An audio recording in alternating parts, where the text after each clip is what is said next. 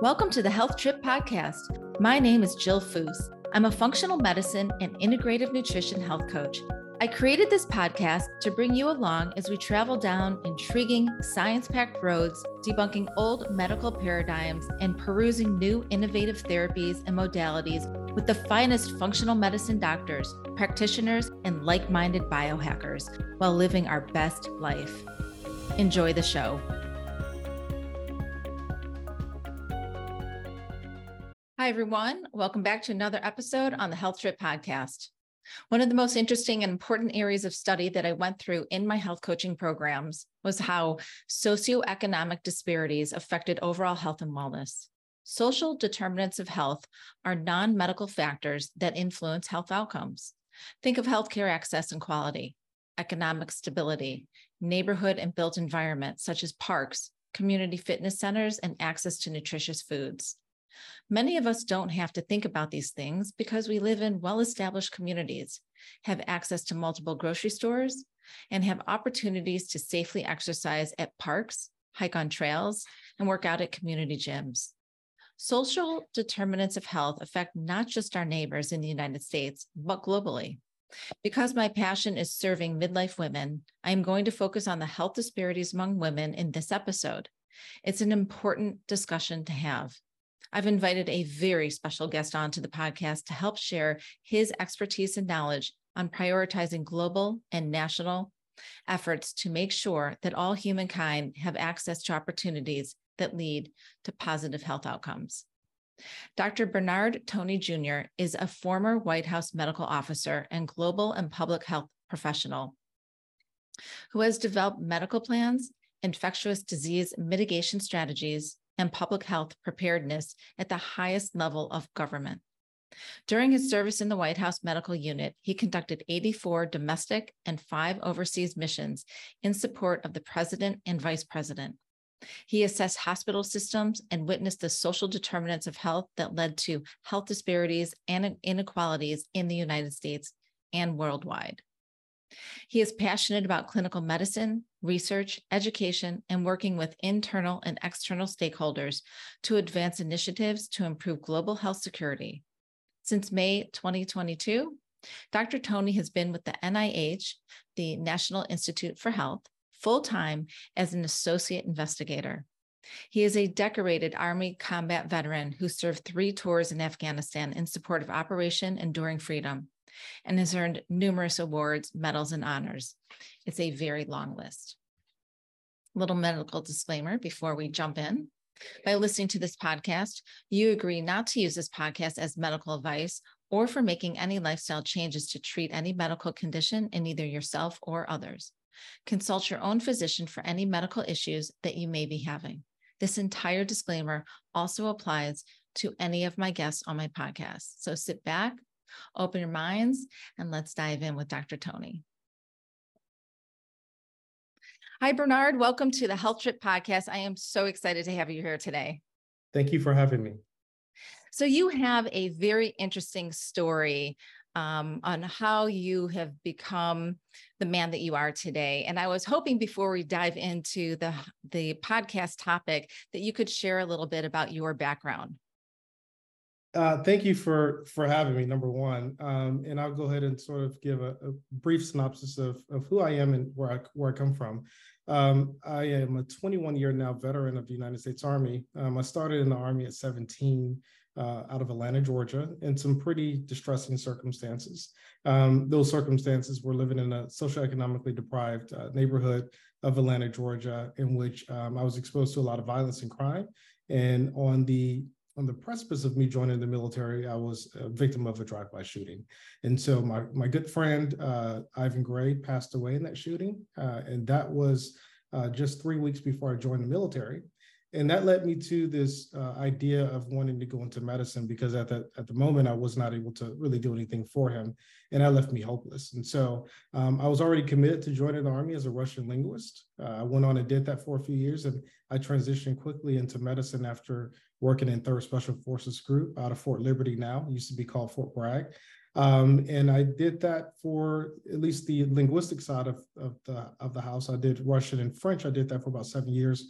became an officer, and then I went on to PA school and became a doctorally prepared PA and did a lot of other things in public health, global health, practicing in primary care in many settings, with a capstone assignment at the White House Medical Unit, where I served between the years of 2018 and 2022.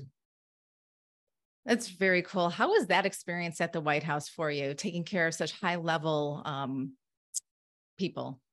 Well, I'll say that, everything seems enamoring from the outset. Mm-hmm. It became just, more of just a job like anyone else would have a job. I certainly loved what I did. I also worked in the White House in some very trying times, a lot of the social and racial unrest during COVID, just a lot of different aspects of life that impacted everyone globally. And it resonated very deeply at the White House Medical Unit, where I served for almost 4 years. Yep, I could imagine. So today we're here to talk about one of your passions is social determinants of health and how it affects the health of people, not just nationwide, but globally. And I like to focus on midlife women's health. So we're sort of going to tie those two together. And I recently came across, while I was researching information for this podcast in preparation with you, I came across an alarming yet not surprising statistic by the Harris poll from May 2023, stating that 70% of Americans are dissatisfied with their current healthcare system. And some of the findings were 56% wait more than a week for an appointment to be scheduled. 53% of Latinos have skipped the last 2 years seeking healthcare, and U.S. adults spend 8 hours a month coordinating care for themselves or a family member. I know for myself, I have private insurance, and I know that making certain appointments for myself is certainly labor intensive. So I can't even imagine how it is for people who are in more socioeconomic, diverse communities. What is your take on this statistic of all these Americans feeling so discouraged by our healthcare system? Thank you for the question. I think that it brings up some very interesting points, and this is a very complex problem set that we have here in the United States. I've talked to many leaders within our United States government, to include senators, that have struggled with this notion of how do we improve our healthcare system. The challenge is we don't have a single healthcare system. We have a healthcare system for the elderly, which is Medicare. We have a healthcare system for the people who are socioeconomically deprived, which is Medicaid. We have people who have more socialized type of medicine who work in the military, and that's the healthcare system that I was in for quite some time, the U.S. military healthcare system and the VA. Mm-hmm. And then we have folks like yourself who have private insurance, which is another healthcare insurance if you have employer-based insurance. And then those circles that I just mentioned are not concentric, so people fall through the gaps. The challenge that we have is we have all these very disparate healthcare systems that don't really speak well and work together very well. And then you have a very high administrative burden in our healthcare system that costs a lot of money. We spend upwards of 16% of our GDP on healthcare costs, but we have some of the worst health outcomes for many of the developed nations. Yeah. The challenges they're varied. There are multiple variables that go into this. But I think one of the things that I focus on the socioeconomic side, the people who are marginalized, is how do we bring them up to a level at which they can at least get the basic healthcare services that they need. And to your point, just making an appointment can be cumbersome. I have a lot of ideas on how we can improve many of those different aspects of it, but by and large, we need a universal healthcare system. I like to point to some of the Nordic states, Finland, which is, again, not much like the United States, is not as comparing apples and oranges, but they have one electronic medical record system. Wouldn't that be nice if you moved from Chicago to Los Angeles and you still had access to all of your healthcare records, labs, and things like that? And so I think we need to find a way to interconnect the electronic medical records that we have in the United States. We need to figure out a way to create a more universal health solution, health-based solution as far as insurance and the healthcare system. And we need to leverage technology. One of the reasons why it's so difficult for many of the providers that are delivering that care is because we're also burdened with the administrative burdens that you deal with, note-taking, writing these cumbersome notes, all of the administrative aspects of the job. It leads to burnout, at least on the provider side. And I think that the patients are feeling that on their side as well. The lack of efficacy and the decreased satisfaction with the way we deliver healthcare in the United States. Yeah, absolutely. It is quite the burden for everybody. And right now, there is a surge in women's health awareness. And women have mostly been not well represented in terms of the gold standard of clinical trials. And I know that that is being changed by a lot of women physicians right now who are working very hard to change that number. And when we talk about the 4 chronic disease states for all people, it's Alzheimer's and dementia risk, cancer, type 2 diabetes, and cardiovascular disease risk. And I want to pivot to midlife women's health and how social disparities affect the health outcomes in relation to these 4 chronic states. Let's begin with the social determinants of health care in terms of just breast cancer alone. I know that screening is challenging for many people. And right now there's a push for not just having mammograms, but also to have ultrasounds. And how have you seen this affected or not really working well in communities that are more challenged in terms of getting the basic healthcare that they need? Yeah, I'll use Washington, D.C. as a use case. And this is a great question with respect to women in that intersection of these social determinants of health. And just to be clear, for anyone who don't know what that term is, it's a public health term that we use, but it's basically where you live, where you work, where you play, where you're educated, where you learn. Those are the things that have these non-healthcare related origins, but they're directly tied into your health. For many people, I'll use, again, Washington, D.C. as a use case. In Ward 7 and 8, the district is divided into 8 wards. Ward 7 and 8 is the most socioeconomically disadvantaged portion of the city. They don't have a lot of access to healthcare providers. And so that is a challenge because if you look at, you named off some of the chronic disease states, but even maternal mortality, those 2 wards don't have access to maternal health wards. So they have to figure out some sort of way to get to the other side of the district to get to adequate care. That's oftentimes untenable, and so access to knowledgeable providers that are able to bring in some of the newer knowledge with respect to mammograms and breast cancer screening, to your point. Many women may have a lot of breast tissue, and it may be more amenable to starting off with an ultrasound or even an MRI and then leading over to a mammogram to do some more targeted evaluation.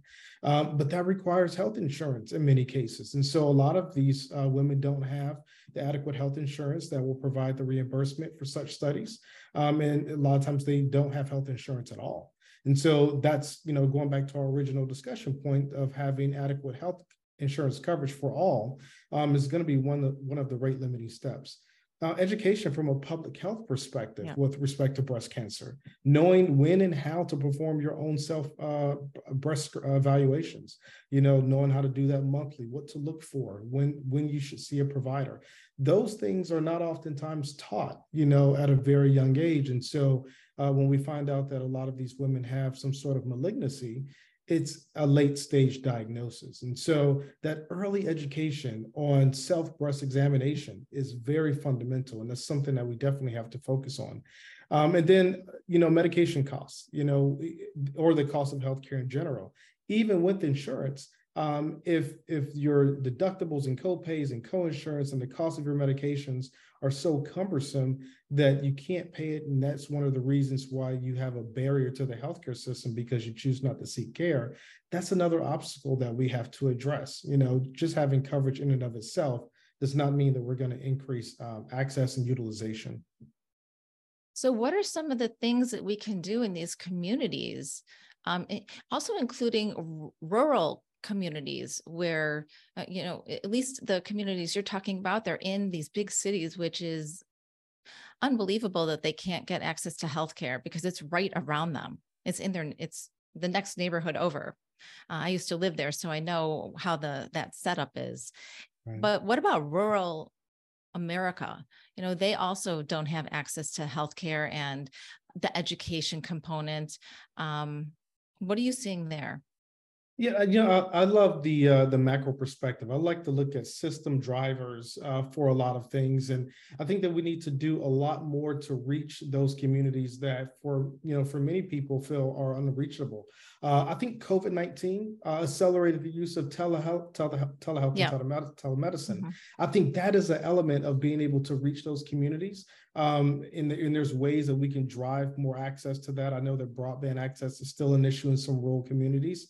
But that's one way that we could, definitely bring those patients into the fold and get them the preventative healthcare evaluation and services that they need, telehealth and telemedicine.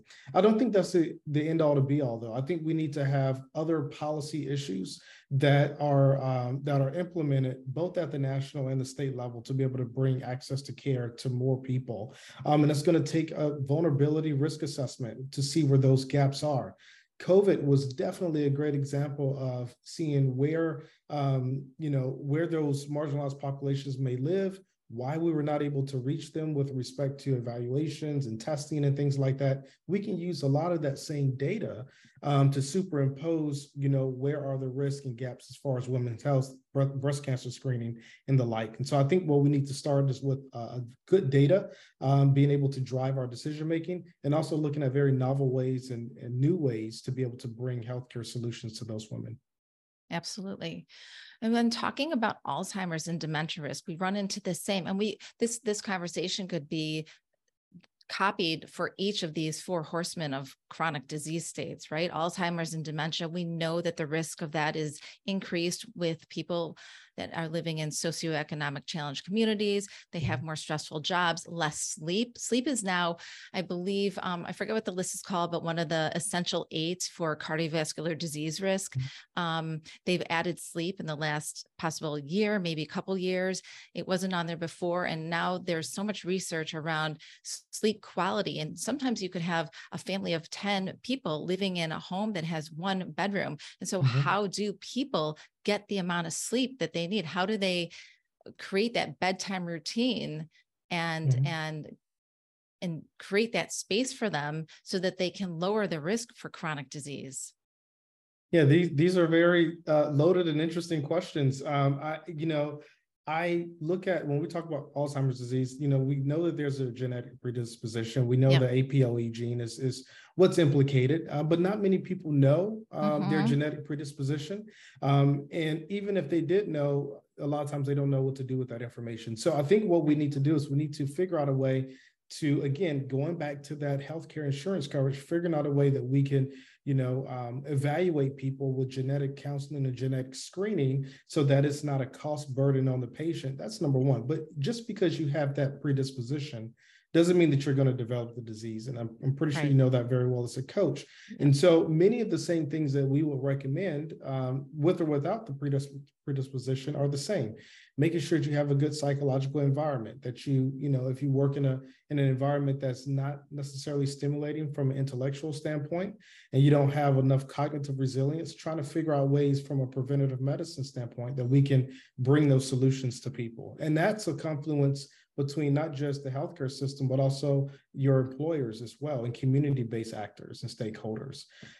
Stress and, anxiety, those are other drivers of, maybe increasing the risk of Alzheimer's disease. So looking at different ways at the community level that we can have more community level involvement, support groups. I like to, hearken on digital resources, but I understand that not everyone's facile with digital resources. But even if we start in the digital space, and that's what leads people to more in-person types of group settings, I think that's something that we can definitely leverage, especially when we're dealing with people who are aging or even just in their midlife years.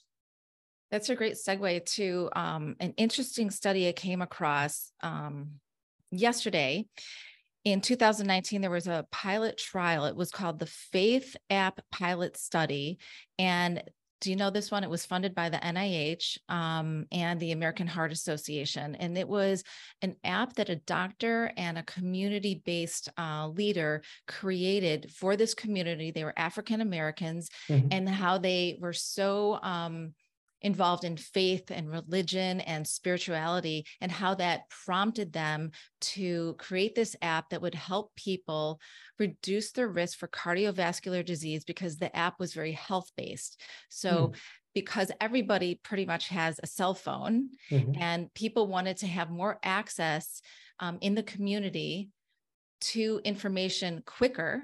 And so this app was created. I think the doctor came from the Mayo Clinic, and I think she started out at Johns Hopkins. And it's been having great success. And now they are going to open up the app to not just this one community in Minnesota, but now on a national basis to people in socioeconomic challenged areas to connect with this app, learn about smoking cessation, learn about healthy eating habits, learning about sleep, stress management, and the importance of community. And the whole pilot started because this community member saw that it's part of their church in the community. That is what brought people together to help each other, support each other on their own health journeys. Absolutely. There have been a number, I appreciate you making that nexus between community and health.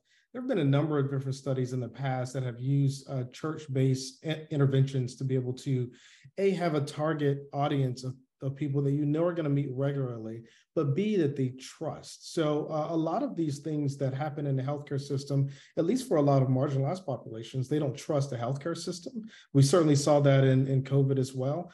So the community sort of centric focus, much, in the case of churches as a use case, is an excellent way to be able to get a group of people that may be at a higher level of risk for a number of different reasons, but also that they're getting information from what they deem as a trusted source. And that is invaluable when we're talking about delivering interventions, because I can sit here and give you a lot of data and I can tell you what you need to do and how to do it. But if I'm not a trusted source for any number of different reasons, maybe, whether I have a D or R behind my name or where I come from in the country or whatever it is, there may be a barrier to delivering that information to people who need the information. And so that's the reason why we need to have credible messengers. And if those credible messengers are coming from a community where they have trusted leaders, those trusted leaders can then be the stakeholders that will be able to drive change.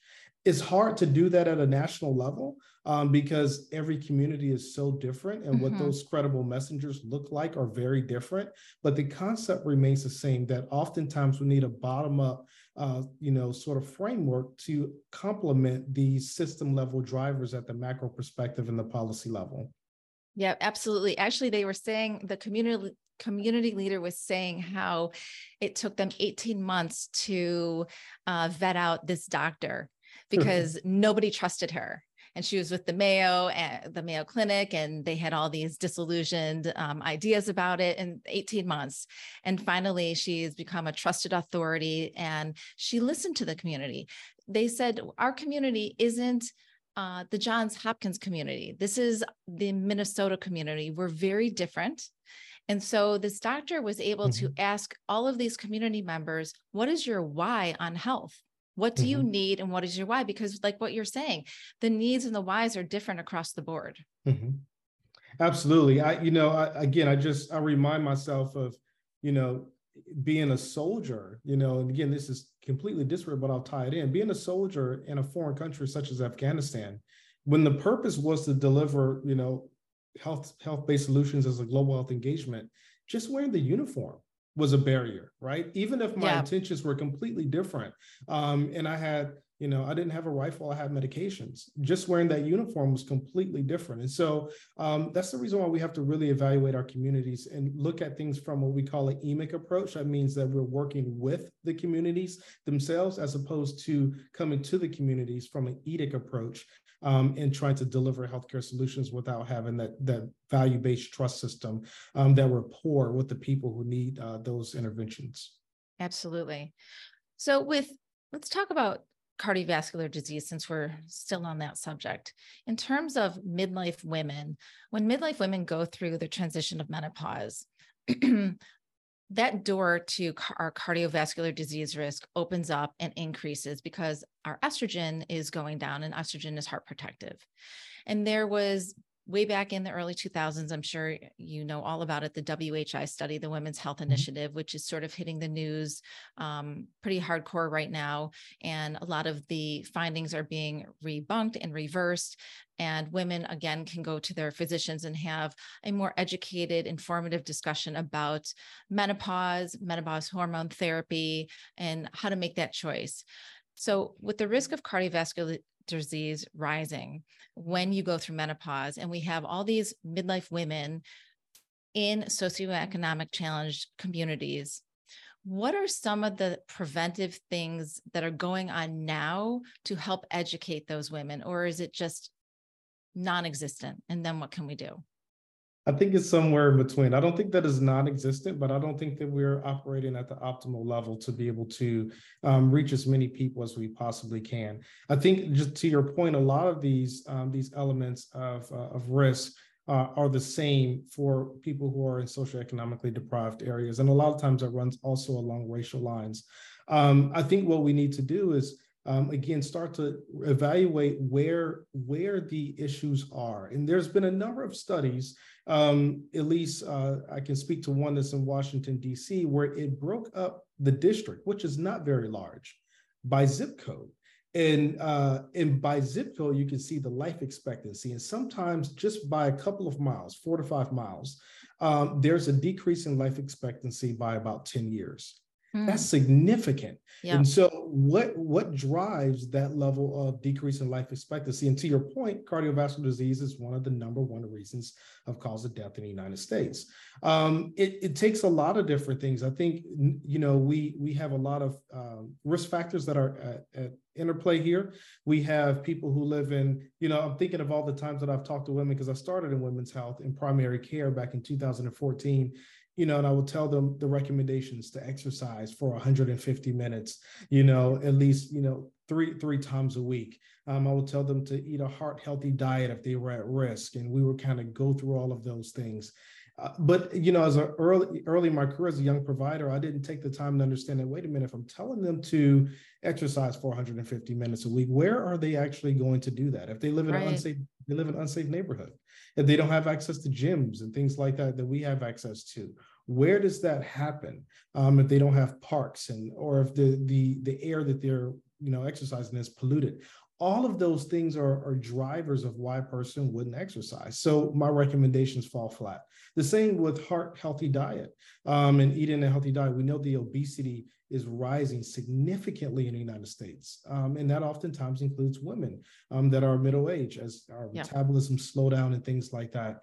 But if I make the recommendation to eat healthy foods, but you live in a food desert, and you don't have the transportation, let's say, to get to a healthy food source or grocery store that doesn't, try to sell unhealthy foods. All of these things speak to policy level decisions that we need to work from the top and start to drive these things down. You're right. The estrogen is cardioprotective, and it is one of those things that women uniquely experience. But they're also experiencing all these other traditional risk factors that we have to address as well. And I think all of those things have to be considered in the equation when we're trying to improve the lives of others.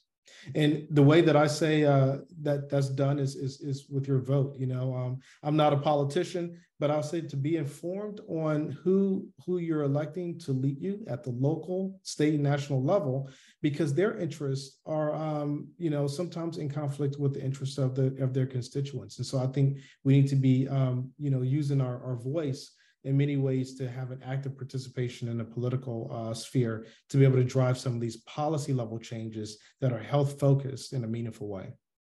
If someone is listening to this podcast right now and wanting to become more involved, further than just voting, what else is available for people to do in order to support these changes on a local community level? Right. I would say that there's a lot of different nonprofits in every different city that are working, community-based organizations that are working to address any number of these social determinants of health. And again, that's not a all-covering solution for many people.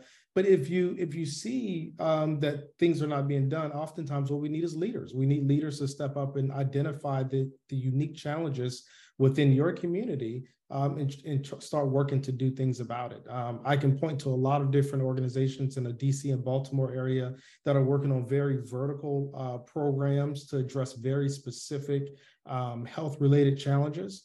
But if those don't exist in your communities, then I think it takes active involvement to start working on those and building a guiding coalition in a way that's cross-sectoral, right? So like we can make health-based solutions and talk about public health, but if we're not including the education sector, then a lot of times we're not getting that information to the students where they need it, most readily as they grow. So being involved in your communities at every different level is going to be very, very key. A lot of these top-down solutions will take years, if not decades, to make an impact. But the most agile and the quickest solutions that anyone can make would be at the community level. And that's being involved in any number of different groups, surveying what's available as far as resources within your specific community. And when you don't see those resources available, start to petition in the right places to vector in those resources to drive change. As far as information online, there's always, we live in a technology age. So a lot of the recommendations that I would present will come from the CDC, and they have a lot of very tailored type of solutions that, communities and individuals can use. But there's also your public health departments that work within your cities as well, that can help you with the messaging, that can help you with identifying the resources to be able to drive that change. And that exists nearly in every community in the United States. Absolutely. We all have to be involved and help our neighbors. Number one. How do you see the healthcare system and what's going on with midlife women in the United States compared to other communities outside of our country? Are there any ones that are doing it right? There's got to be someone doing a better job. Right. Yes, and yes. But no country has it quite right. I will tell you, I'll use my own family as an example. In South Korea, my wife is South Korean, and they have a very good way of enabling women to give birth to children and being able to pay them some sort of compensation after they have children, and maternal leave and family leave and things like that, specific to women in their middle ages. A lot of the European states, they do a lot of things very, very well. But, I say that with the air of caution because these countries are so different. I'll use, France as an example. I'm enamored by their healthcare system. Yeah. But they also have a smaller geographic area to cover. They have, and oftentimes a higher physician to population ratio. And they are, in many different ways, more accepting of a higher tax burden to be able to cover the general population for primary care and preventative medicine and things like that. So I think what we have to do is not really modeling our healthcare system off of another country, because the United States is very unique in that way. But I think we need to have a bigger discussion on where our dollars are going. As I pay taxes, I have no idea where my federal tax dollars are going. And I think we need to figure out a better way to allocate those monies appropriately, because here in the United States, we have a system of sick care. We don't have healthcare. Yeah. We have a system of sick care. And that's where the model goes from medical school or any type of, pre-service education all the way up. There's not a lot of investment in public health and preventative medicine. And so we need to figure out ways to shift that paradigm, in our education system, but also in the way our policymakers allocate their programmatic funding. And I would say that we need to focus on healthcare, because let's be clear, it's impacting all of us. Even if it's just in higher insurance costs, we're being pulled with people who have a higher disease burden. And so our insurance costs increase as well. So I think what we need to do is we need to have a paradigm shift. And that paradigm shift also comes with a different way of thinking, even for the average American, about what we're willing to pay for. I also think that paradigm shift includes health coaches like myself. In the world of functional and integrative medicine, they're bringing in health coaches into their clinics, into their practices, using telemed, telehealth as an advantage, a benefit to their clients and their patients. But the conventional healthcare system is still resistant by using us, since we're not licensed like a nutritionist or a dietitian. I'm a national board certified health and wellness coach, so I have the highest of testing and skills of any health coach, and we are growing that community globally. But I do see the resistance still from the conventional healthcare space with my clients, when my clients want me to speak to their doctor, so that we're all on the same page, which is another thing that's going wrong in this country. Everybody has a doctor for every organ or in every system in the body, and nobody's talking to each other because they assume that the entire body is made up of separate systems, when of course we know that it's a whole. So I think bringing in health coaches into the conventional healthcare model is going to be instrumental down the road. And we have some amazing people, like one of my mentors, Dr. Sandra Scheinbaum, who started the Functional Medicine Coaching Academy, who is very well known in those circles and doing so much good work for all of us health coaches to bridge that gap between a medical diagnosis and the real world. How can you walk out of a doctor's office after meeting someone for 7 to 15 minutes with a diagnosis and then put it to work in your real life, everyone's equation is different? You gave us more time than we really have. 7 to 15 minutes, I would say, is probably closer to 7. Okay. Let's be clear. The primary care appointment is usually about 20 minutes, and the nursing and evaluation and vital signs, that takes about 10 minutes. If the patient's late, you lose even less time, or even more time rather. I think you're right. I've seen this, not to say that health coaches are completely comparable to, let's say, doulas, but the analogy is the same. Where we look at people who are able to, not that they're clinicians, but they're able to help people in a very pivotal role to be able to provide information, to be able to help patients navigate the healthcare system, to be, force multipliers for those medical providers and doctors that are delivering the care, facilitating communication, if you will, even between the patient and healthcare providers.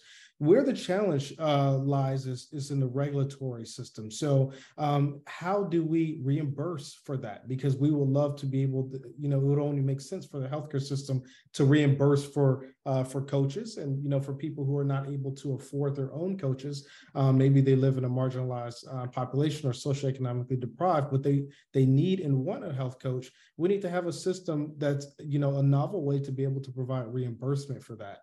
The healthcare system has tried to do some of that with patient-centered medical homes, where there would be a nursing educator who would be able to see the patient after a patient received, let's say, a diagnosis of high blood pressure or high cholesterol. The provider may give them some cursory information, answer their questions, prescribe a pill, and then that patient would then go and see the nurse, who would elaborate more on, the lifestyle changes and things like that.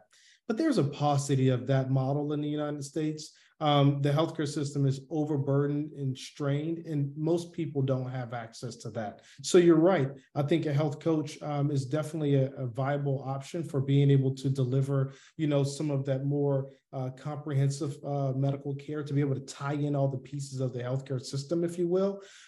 It's just, I think the reimbursement of it is going to be a challenge. And the other thing is, standardizing and regulating the quality. I'm pretty sure that you're of the highest pedigree, if you will. But then how do we measure that, for people who may not have your same skill set, background, and expertise? And so the challenge, I think, for us is, how do we think through that? But to your point, I think we need to think through it. I think we need to look at all of the enablers of the healthcare system, because again, I want to pivot from a sick care system to a healthcare system. Yeah. Well, we are working on getting codes for health insurance to pay for health coaches. So that is in the works. I think we're probably a few years away still. That's great. But it is in the pipeline for sure. Bernard, thank you so much for all your time today. It was such a pleasure to have you here. I haven't done a podcast like this ever, so this is very unique to my community and eye-opening, and just helps us think about our own health. You know, the struggles that we're all having. Everybody is having struggles, whether you live in a multi-million-dollar home or a one-bedroom or studio apartment with 10 people. You know, we all have our own struggles, and pivoting to make lifestyle changes are always going to be a challenge. So we all have to help take care of each other and be empathetic towards each other and those disparities. Where can people find you on social media? I know I follow you on LinkedIn, and you put up some amazing information. It is true educational, informational, loving. It's all of it, right? It's so where else can people find you if they're not on LinkedIn? Yeah, unfortunately, I only have LinkedIn after spending so many years in the government and with the top secret security clearance and working at the White House. I had a very slim social media presence and profile. So now I primarily only use LinkedIn, but that's where you can find me. No one needs to request me as a friend. My profile is open. You can follow me, and that's what works best for me. But I'm always on different podcasts, and if you just Google my name, you'll see other things that I've talked about in the past. But for a centralized point, LinkedIn is where I spend most of my time. Is there anything else that you want to share before we end our podcast? No, I just want to say thank you for having me. I think, again, as we collectively, if one population or one small subset of any group is disadvantaged or marginalized, then we all have a responsibility to help Absolutely. one another. And so I think that if we can look at life through that lens, if we can look at ways to help our neighbors, which is, one of the, values that I point to most readily in my work, in my daily life, I think we'll all be better because of it. So I would love to lock arms with anyone who would love to do that type of work. And I also am the board chair of Stepping Stones for Global Development, which works on international solutions and transfer of skills, capacity building for very weak healthcare systems around the world. So that's another way to reach out to me if that's an area of interest as well. Oh, so how can people find that? Stepping Stones for Global Development, SSGD. You can just type that into Google and our nonprofit will show up. We just most recently came back from Ecuador, and I was just advising the country of Ecuador this week on some public health initiatives as they're dealing with climate change and the impacts of El Nino. So again, kind of working across the entire world in that way. But again, LinkedIn is where to find me on individual levels, and I'm willing to work with anyone if we have an area of interest that we have a mutual supporting agenda.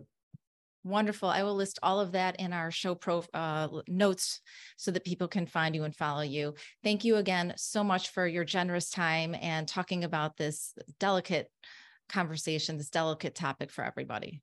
Thank you so much, Joe. Thank you for joining me. I hope you enjoyed the podcast. Lifestyle changes can be hard and overwhelming to make. By building your support team of functional medicine doctors, therapists, and health coaches, you can reach your optimal health goals. Be sure to check out my other podcasts. Until we meet again, stay healthy.